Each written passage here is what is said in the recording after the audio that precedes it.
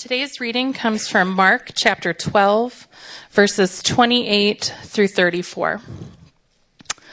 And one of the scribes came up and heard them disputing with one another, and seeing that he answered them well, asked him, "Which commandment is the most important of all?" Jesus answered, "The most important is, 'Hear, O Israel, the Lord our God, the Lord is one. And you shall love the Lord your God with all your heart, and with all your soul, and with all your mind, and with all your strength. The second is this, you shall love your neighbor as yourself. There is no other commandment greater than these.'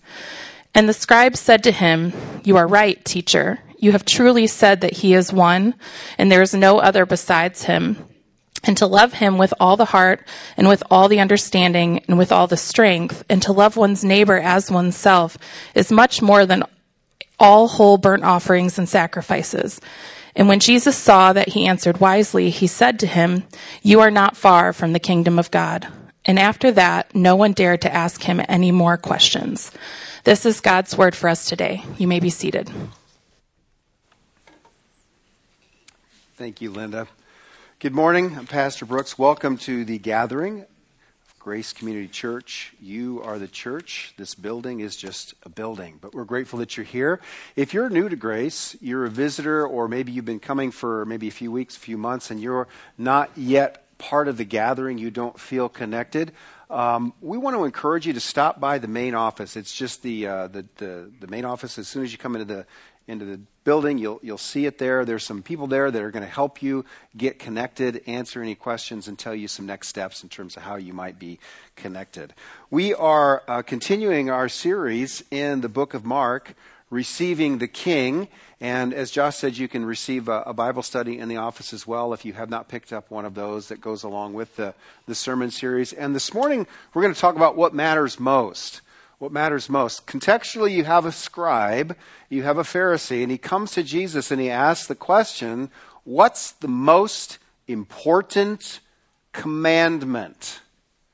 What's the most important commandment? Everyone sitting here, whether or not you consider yourself to be a Christian or not, places higher values on certain aspects of life or certain things than you do others. It's called priorities. How do you prioritize your life?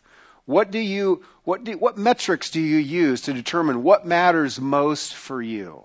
What matters most for you? Now, contextually, Jesus and this scribe are talking about the law, the commandments of God, and weighting those. So we're going to look at three things this morning in the text. The first is, how do people view the law? How did they view the law in Jesus' day? How do people view moral imperatives in our own day? So we're going to take a look at that. And then we're going to take a look at, well, how does Jesus view the law? What does Jesus find to be most important? And then by way of application, we're going to ask a question, and that is, what are you going to do with the law? How are we going to respond, us, to what God finds to be most important as we compare that with our own values and our own judgments, and that requires a response. So please turn in your Bibles to Mark chapter 12. We're going to be looking at verses 24 through 38. And please pray with and for me as we open up the scriptures. Father, we come to you in humble dependence upon your word. Apart from you, we can do nothing, including understand what you have before us, what we have before us in your scriptures. Lord, we pray that the Holy Spirit would open up our eyes. We pray that the Holy Spirit would open up our ears, that we might hear, that we might perceive, that we might understand, and that we might obey. Lord, grant us faith to believe, faith to obey, that we might glorify you. And Lord Jesus, make yourself preeminent this morning. Bring glory to yourself through the preaching of your word. We pray these things in Jesus' name. Amen. Okay, so how do people, then and now, how do people view the law? It starts out with a question. One of the scribes came up and he heard them disputing with one another. Okay, let's pause right now. If you've been here for at least the last couple weeks, you recognize that Jesus has entered in Jerusalem, and there is a series of confrontations that he has with the Pharisees, with the scribes, with the religious leaders. They are constantly peppering him with questions to try to trap him, Okay, they're not seeking answers for questions that they have. That's not the motive for their questioning. Their questioning is it's done in order to trap Jesus, to prove him to be false. And you can't trap Jesus. He is the way, the truth, and the life. He understands their thoughts. He knows them better than they know themselves, and he knows the law inside and out because he is the law. He is the law. He's the embodiment of the law. So this scribe is different from the rest. This scribe is different from the rest. It says that he came up and he heard them disputing with one another. And notice what Mark says. And seeing that he answered them well. So this scribe is like, this Jesus has got it going on. He clearly understands the scriptures. He understands the scriptures. So this scribe stands out from the rest of the group. He has an air of sincerity about him that the rest of them don't. So he asks a question, and he says, which of the commandments is the most important of all? Which of the commandments is the most important of all? So the first 5 books of the Bible, so Genesis through Deuteronomy, the Jews would refer to that as the Torah. The Torah, the books of the law is how they're referred to. The Torah, the books of the law, the books of Moses. And in the Torah, there are 613 commandments. Some of them are prohibitions. Thou shalt not kill. Thou shalt not lie. Some of them are commandments to do certain things. You need to rest on the Sabbath. And so there's 613 of them. And it was common in Jesus' day. It's still common today. It's common in Jesus' day for the rabbis to establish or assign weight to certain commandments. There were heavy commandments, and then there were light commandments. There were heavy commandments and light commandments. And it's a way of looking at the law in such a way which is like, well, how do I approach this? You say, well, that doesn't seem right. They should all be weighted the same. Perhaps, but if they're all weighted the same, and your neighbor's child falls into your well on the Sabbath, and you're thinking, I ought to rescue this child, throw them a rope and lift them out, and you think, oh wait, the Sabbath prevents me from bearing a burden and lifting a weight. So at that moment, you have to make a split-second decision, which of those commandments bears more weight? So you can see that sometimes you say, well, that's just common sense. Yes, I don't disagree, but that's what you're doing is you're weighting a commandment. You're establishing weight. Now, you say, well, Jesus would never do that. Well, in Matthew chapter 5, verse 19, he says, and I quote, whoever teaches one of these little ones to violate the least of these commands. What did Jesus just do? He just gave credence to the fact that commandments have weights. So let's not cast shade on this scribe for asking a question which doesn't seem legitimate. It seems like all the commandments should have equal weight. He says, which of the commandments is the most important of all? So that's Jesus' day. That's Jesus' day. But there's an underlying unifying principle here. It's a way to simplify the law, to make it easier to understand, easier to obey. I mean, who can remember 613 commandments? That's a lot, right? So what's the overarching principle? He's trying to boil it down. He wants Jesus to tell him, what's the essence? How do I view the law? How do I view the law? Modern equivalent, most people approach the law in a similar way as the scribe. You don't have to be Jewish. You don't have to be Christian. You don't have to be Muslim. You don't even have to be a theist. You don't even have to believe in God. Everybody starts with a presupposition. And here's the presupposition that every one of us has. That there is certain things you ought to do and there are certain things you ought not to do. Can we agree with that? Okay, that's universal. That's universal. And that's why the Apostle Paul wrote to the church in Rome in Romans chapter 2, verse 15, he says the law is written on the hearts of men. Here's what he means by that. People instinctively know what they ought to do and what they ought not to do. And when they see others do things they ought not to do, there's a sense of justice which is violated. And so people are moral beings because they're created in the image of God. You can't get away from it. So, well, I don't believe in God. It doesn't matter if you believe in God. I'm not debating anyone on whether they believe in God. What I'm trying to establish and help you understand is everyone is moral. Some of you are like, I know some people that are not very moral at all. Maybe so, but they all have a sense of oughtness. They all have a sense of right and wrong. Even those people that you consider to be immoral, they will look at other people and judge them to be good or bad. Go to prison. Speak to somebody in prison. There's a code of ethics there.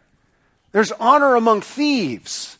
In the prison system, there are good prisoners and bad prisoners. If you're a child molester, you're on the lowest rung. You're viewed as bad.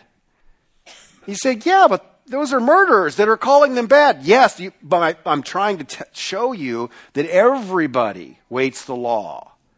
Everybody has a sense of right and wrong. Everyone has a sense of right and wrong. And the natural tendency is to emphasize aspects of the law which we find palatable or easy to follow, and de-emphasize those aspects of the law which we find to be difficult, or they're not natural for me to want to obey. You see this most glaringly in terms of what I refer to as tribalism. In the sense of progressive versus conservatives.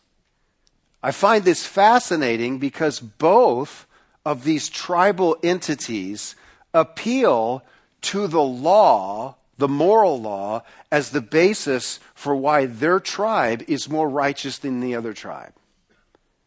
This is just the way it works. Just pay attention and listen to what people say and how they say it.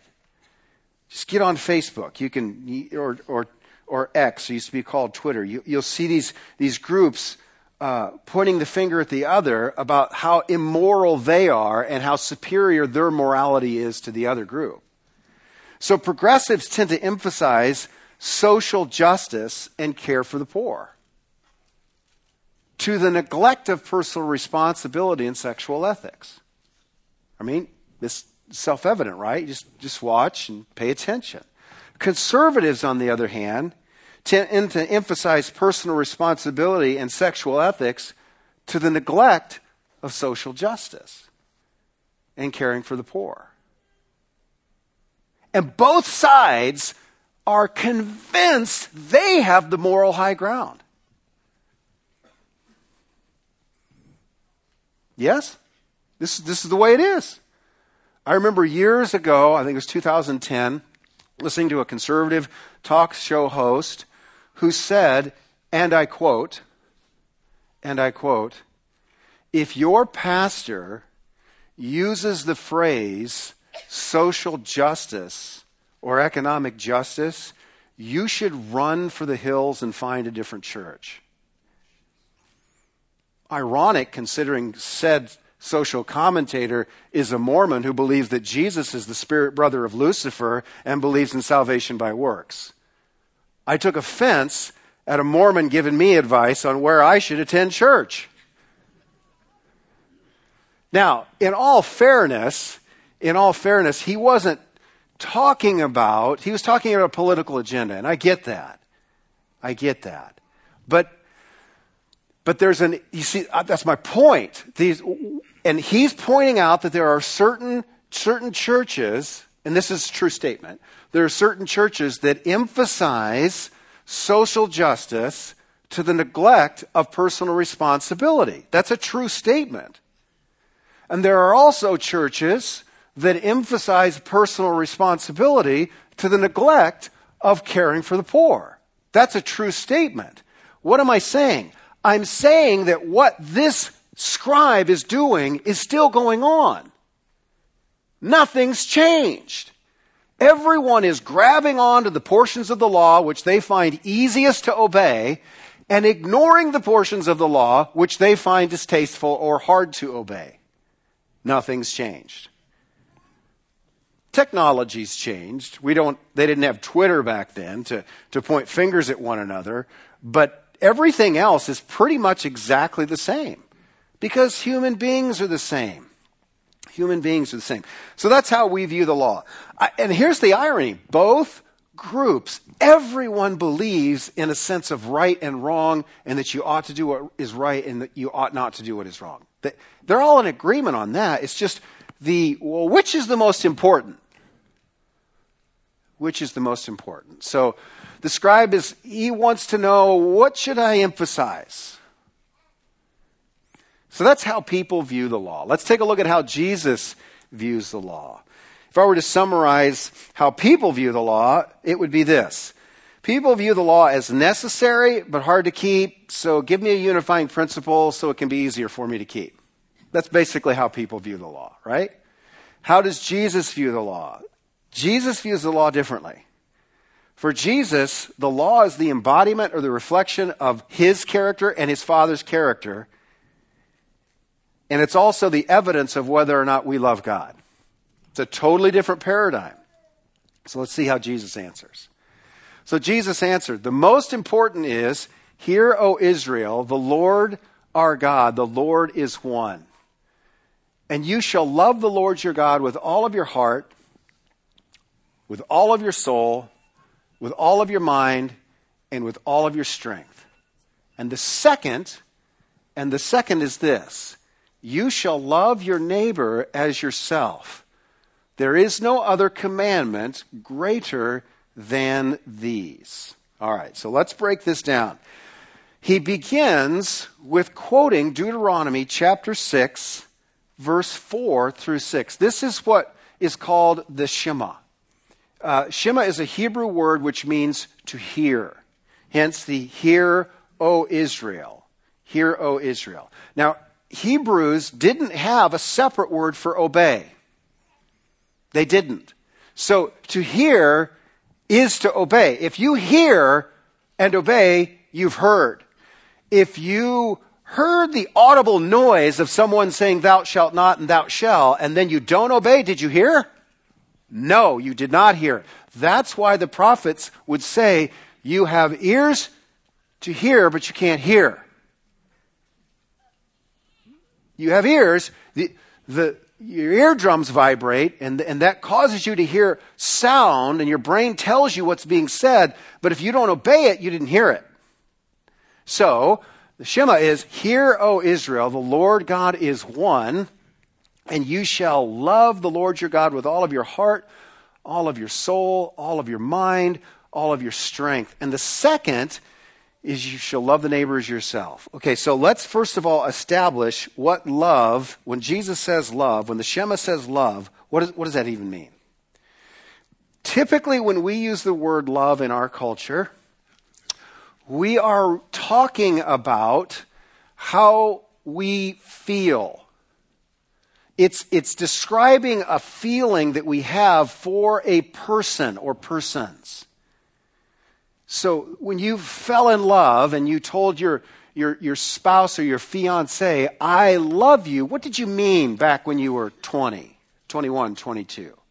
You probably meant that when I am around you, it elicits feelings that I don't have when I'm not around you, and that causes me to have warm affections, even passion towards you. That's what we mean when we say, I love you. When you say, I love a child, it means that I have affection for you. When you say, I love broccoli or ice cream, it means you really, really like it. You have strong feelings towards whatever it is you love. That's not what this means. That's not the way that Moses, God, or Jesus, or Paul, or anyone in the Bible is using the term love. The word love means to seek the good and the honor of someone else. That's what it means. Feelings may or may not enter into that equation at all. It's not bad to be in love with someone, with a spouse. It's not bad to have feelings of love for a child. That's not the problem, but that's not the primary understanding of the way the scriptures use the word love. Love is to seek the good of another. When Jesus says, "For God so loved the world, he gave his only Son," he does not mean that the Father has warm affections for everyone on the planet. It means that he is seeking their best and their welfare and to elevate them from a state of spiritual bondage into redemption and the status of adopted children of God. That's what love means. So that's how Jesus understands love. Now, the second half of this in verse 31, so the first part is the Shema, love the Lord your God with all your heart, soul, mind, and strength. That's vertically how we approach God. And the second is like it, you shall love your neighbor as yourself. Now, this is a quotation from the book of Leviticus in chapter 19. Now, I want to turn there, and I just want to look at where this passage comes from. And I want you to listen to the context of love your neighbor as yourself. You ready? So this is starting in verse 9. When you reap the harvest of your land, you shall not reap your field right to its edge. Neither shall you gather the gleanings after your harvest. Let me translate that. If you own a business, don't maximize your profits. I just lost all the conservatives in the room. Now do you understand why Glenn Beck's statement really annoyed me in 2010? So what are we going to leave Moses Church to? That's just the first part of the verse. Let's keep reading it.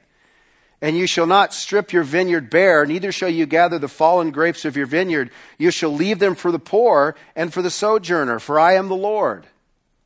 Do you know what a sojourner is? It's an immigrant. People that wander into your country that don't belong there. Some of you are getting really uncomfortable now. You shall not steal. You shall not deal falsely. You shall not lie to one another.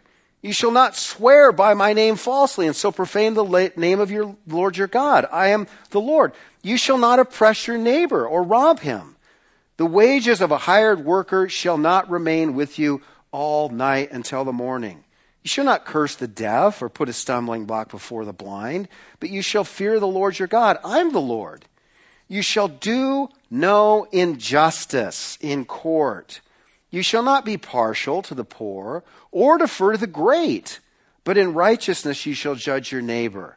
You shall not go around as a slanderer among your people, and you shall not stand up against the life of your neighbor.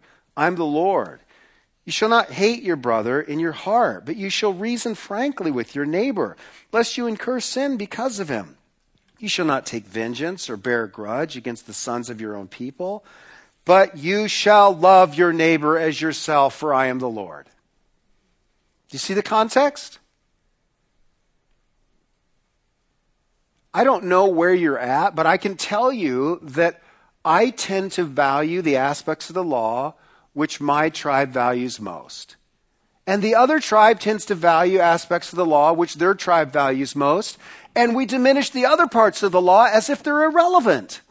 And Jesus is saying, listen, it's all relevant. If you love the Lord your God with all your heart, soul, and mind and strength, then you must. It's imperative that you love those that are different from yourself as much as you love yourself.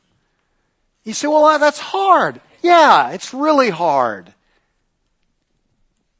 It's impossible.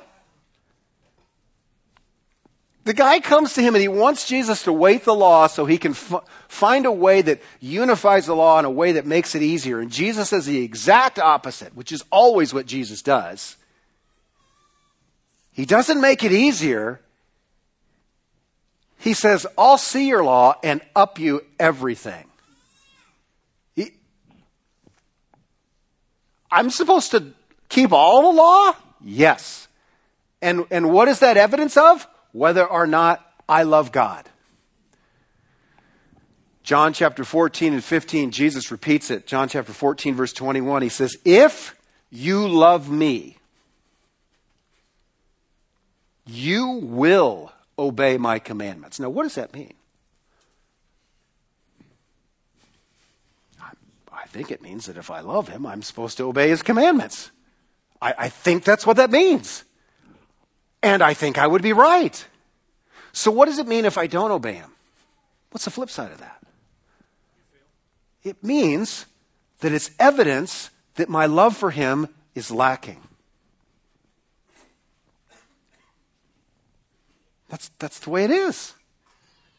That's what he's saying. Love your neighbor as yourself. It's hard to do.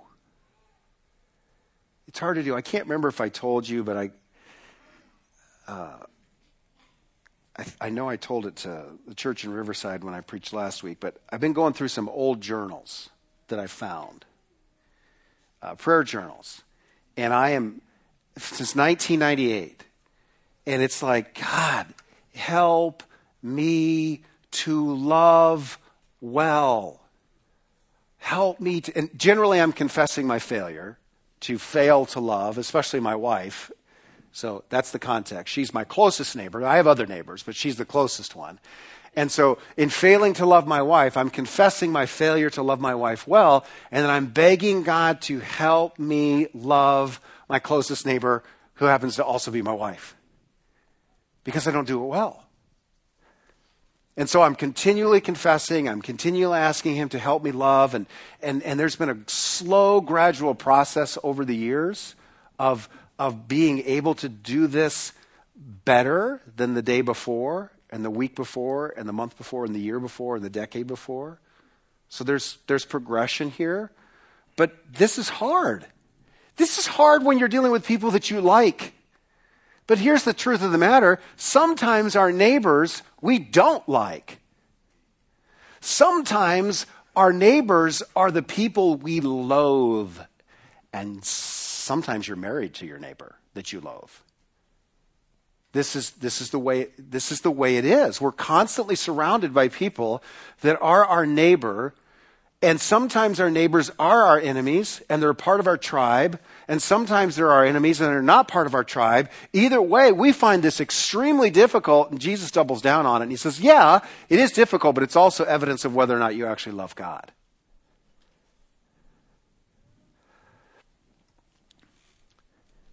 So let's keep going here. There's no other commandment greater than these. In other words, Jesus is saying this is the unifying principle. You want a summation? There it is. That's it. That summarizes everything. If you can do that, you don't need the 613 stipulations. All of the rest will fall into place. What Jesus does here is he gives us motive, that is love for God, and he also tells us how. Whatever you do it in such a way that it brings honor and it seeks their good. And if you do that, you won't need to memorize the 613 commandments. He gives us motive and method. Motive and method. And the scribe said to him, "You are right, teacher. You've truly said that he is one and there is no other beside him. And to love him with all the heart and with all the understanding and with all the strength, and to love one neighbor as oneself is much more than all whole burnt offerings and sacrifices." Okay, what did he just say?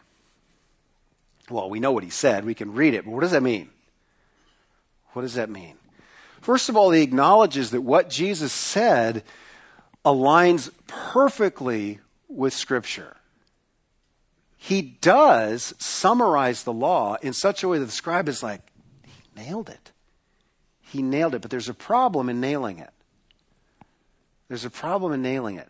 I got this from Tim Keller. I read a sermon that he preached, I think in 1992 on this very text.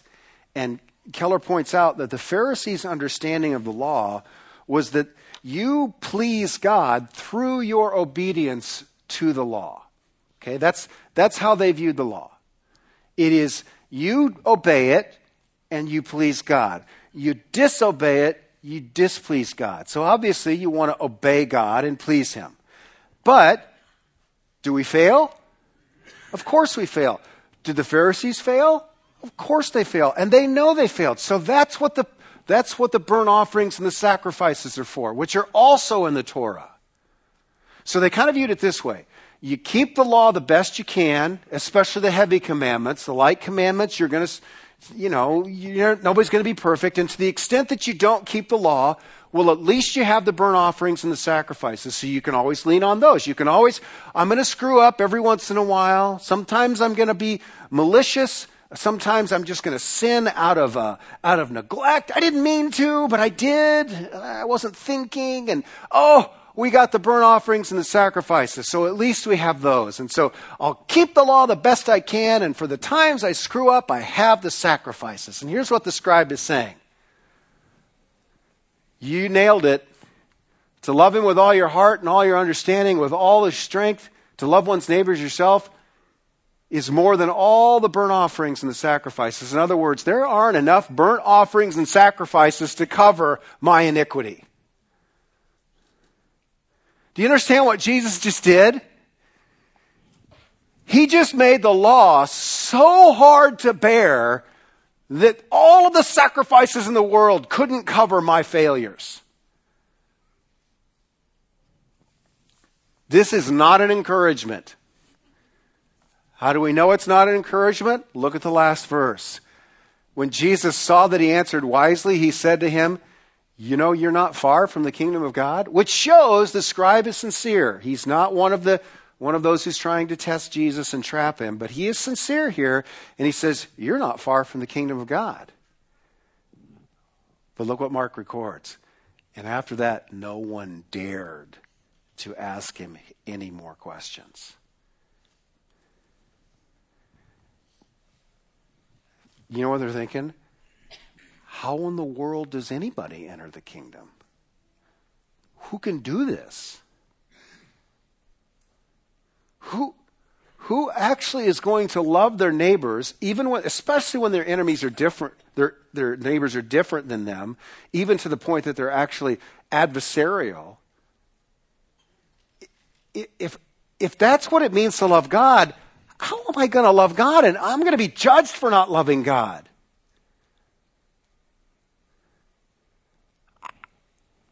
They're left dumbstruck. They're silent. That's the end of the text. I could pray and dismiss you and leave you in despair, which would be fun for me, but I'm not going to do that. Because I love you as a neighbor, as I would love myself. It's absolutely imperative that you understand why Jesus says what he says. And why he throws down and doubles down on the law to make it so incredibly hard to obey, because it is hard to obey. What's he doing here? How does this text end? What's Mark say? Everybody's silent. They have nothing more to say. There's no more arguments here. There's no more questions. They don't have any more questions. They understand. And it's because they understand that they are utterly silent. That's what the law does if you're paying attention. It shuts you up. It shuts me up. It shuts us up. And that's why the Apostle Paul in Romans explains this. So here's the question. What are you going to do with the law? Not the law as the progressives understand it, or as the conservatives understand it, or the Sadducees understood it, or the Pharisees understood it, but as Jesus explains it. What are you going to do with that? What am I going to do with that? I'm going to minimize some aspects and emphasize those that are easiest for me so I can feel good about myself. Try to justify myself by my obedience to the parts of the law which are easiest for me to obey, and ignore those aspects of the law which I find hard to obey. No. Here's what the Apostle Paul says. Now we know that whatever the law says, it speaks to those who are under the law, so that every mouth might be stopped. There's a reason that no one asked him any more questions.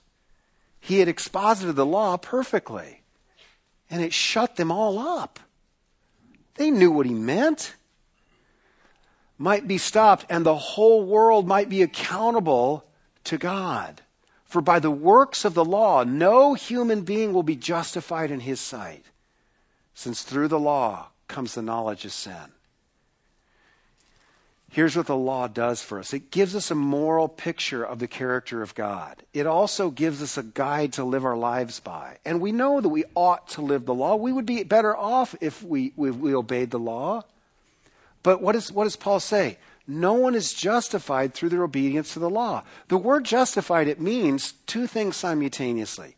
It means to be declared righteous and to be declared not guilty. Here's what Paul is saying. You have the 10 Commandments. You have the Shema, love the Lord your God with all your heart, soul, mind, and strength. And you have the love your neighbor as yourself. You have that. And you haven't done it. I haven't obeyed the Lord. I haven't loved the Lord with all my heart, soul, mind, and strength. I certainly haven't loved my neighbor as myself. Even when I try, I fail. So what Paul is saying is because of that, Brooks Simpson will never justify himself through the obedience to the law. There's too much failure.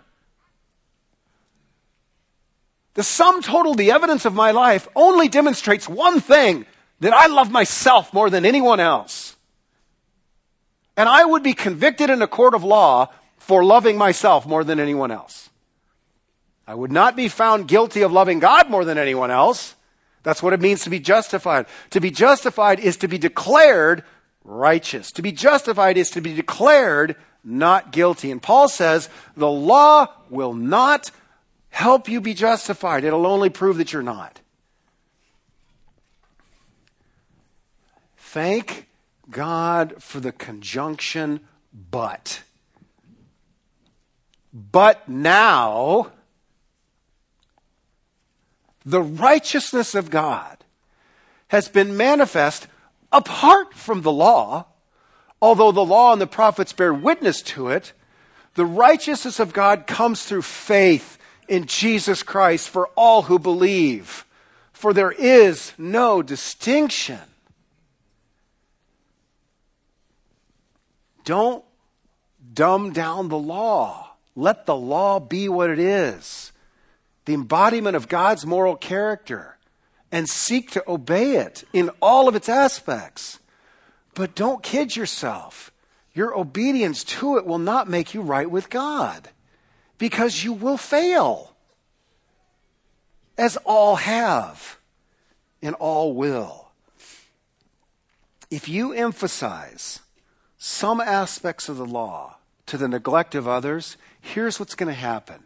You will begin to feel self-righteous and smug and morally superior to those people who emphasize other parts of the law that you don't. And that will increase your loathing for them, increase your self-righteousness, and you will grow in your Phariseeism to the point where you will not be able to love anyone unless they're exactly like you.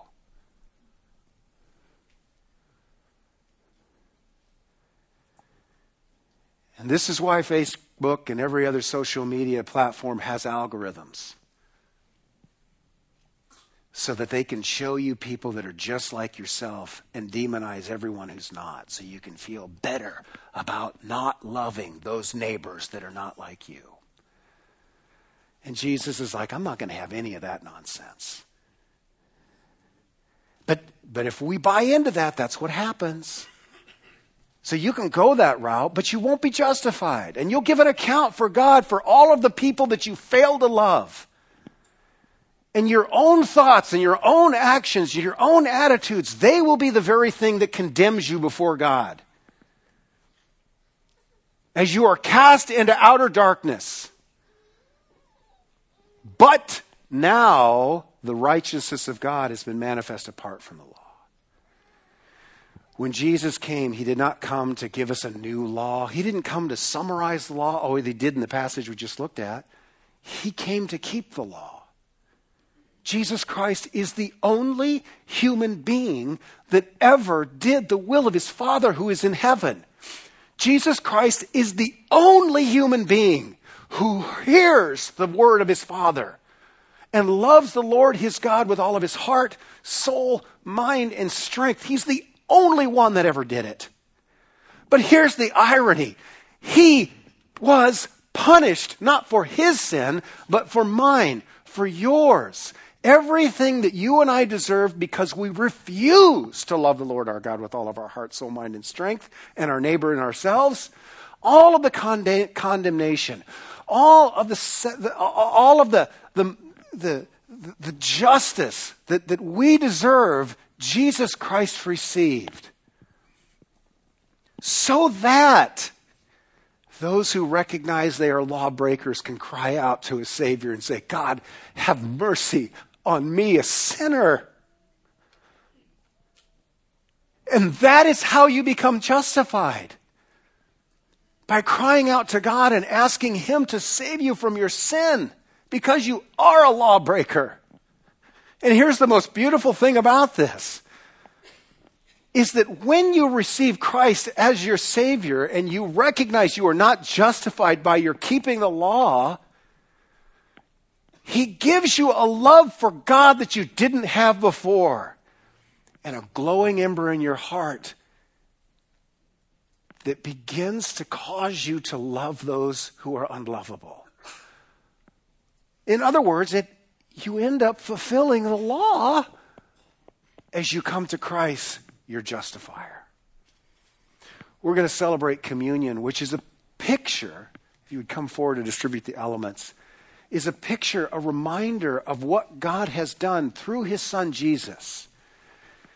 So as we sing and as we pass out the elements, hold that juice, which represents the spilled blood of Christ, and hold that wafer, which represents the body of Christ in his perfect righteousness. And remember that he fulfilled the law for you. Remember that he bore the law's penalty for you, for us. Hold on to those elements. We'll sing, I'll come back, and we'll take the elements together.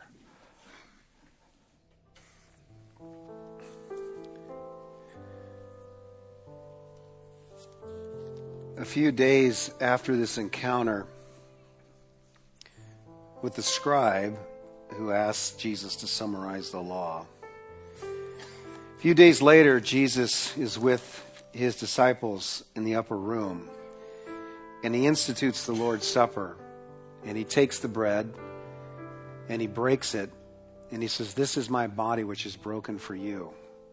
Eat this in remembrance of me." And then it says in the scriptures, in the same way, he took the cup and he passed it around. He says, "This is the new covenant. This cup is the new covenant of my blood, which is spilled for the salvation of many. Whenever you drink this, do this in remembrance of me." So we celebrate communion this morning, as we do often, because we do forget.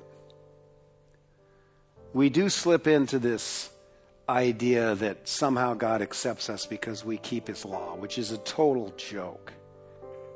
But we try to justify ourselves nonetheless. But then when we look at what Christ did on the cross, we remember that he was the one who kept the law on my behalf. And I'm righteous and you're righteous strictly because of what he did in keeping the law. And then when we drink that cup, we remember that it was his shed blood that makes me acceptable to the Father, not my obedience to his law. And that the punishment that I and that you deserve was poured out upon his Son willingly. And what he wants us to do in remembering that is to deepen our love for him by understanding how deep the Father's love is for us. So let's pray and take the elements together. Father, we thank you for the body of Christ. We thank you for his righteousness, which is given, gifted, imputed to us. And we thank you for this juice, which represents his spilled blood, that he spilled so that we might be forgiven. So we take these with glad and grateful hearts. In Jesus' name, amen.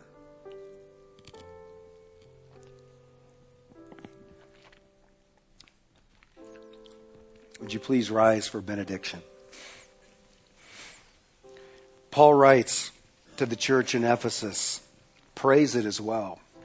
For this reason, I bow my knees before the Father, from whom every family on heaven and earth is named, that according to the riches of his glory, he may grant you to be strengthened with power through the Spirit in your inner being, so that Christ may dwell in your hearts through faith, and that you, being rooted and grounded in love, may have strength to comprehend with all of the saints what is the breadth and the length and the height and the depth, and to know the love of Christ that surpasses knowledge, that you may be filled with the fullness of God.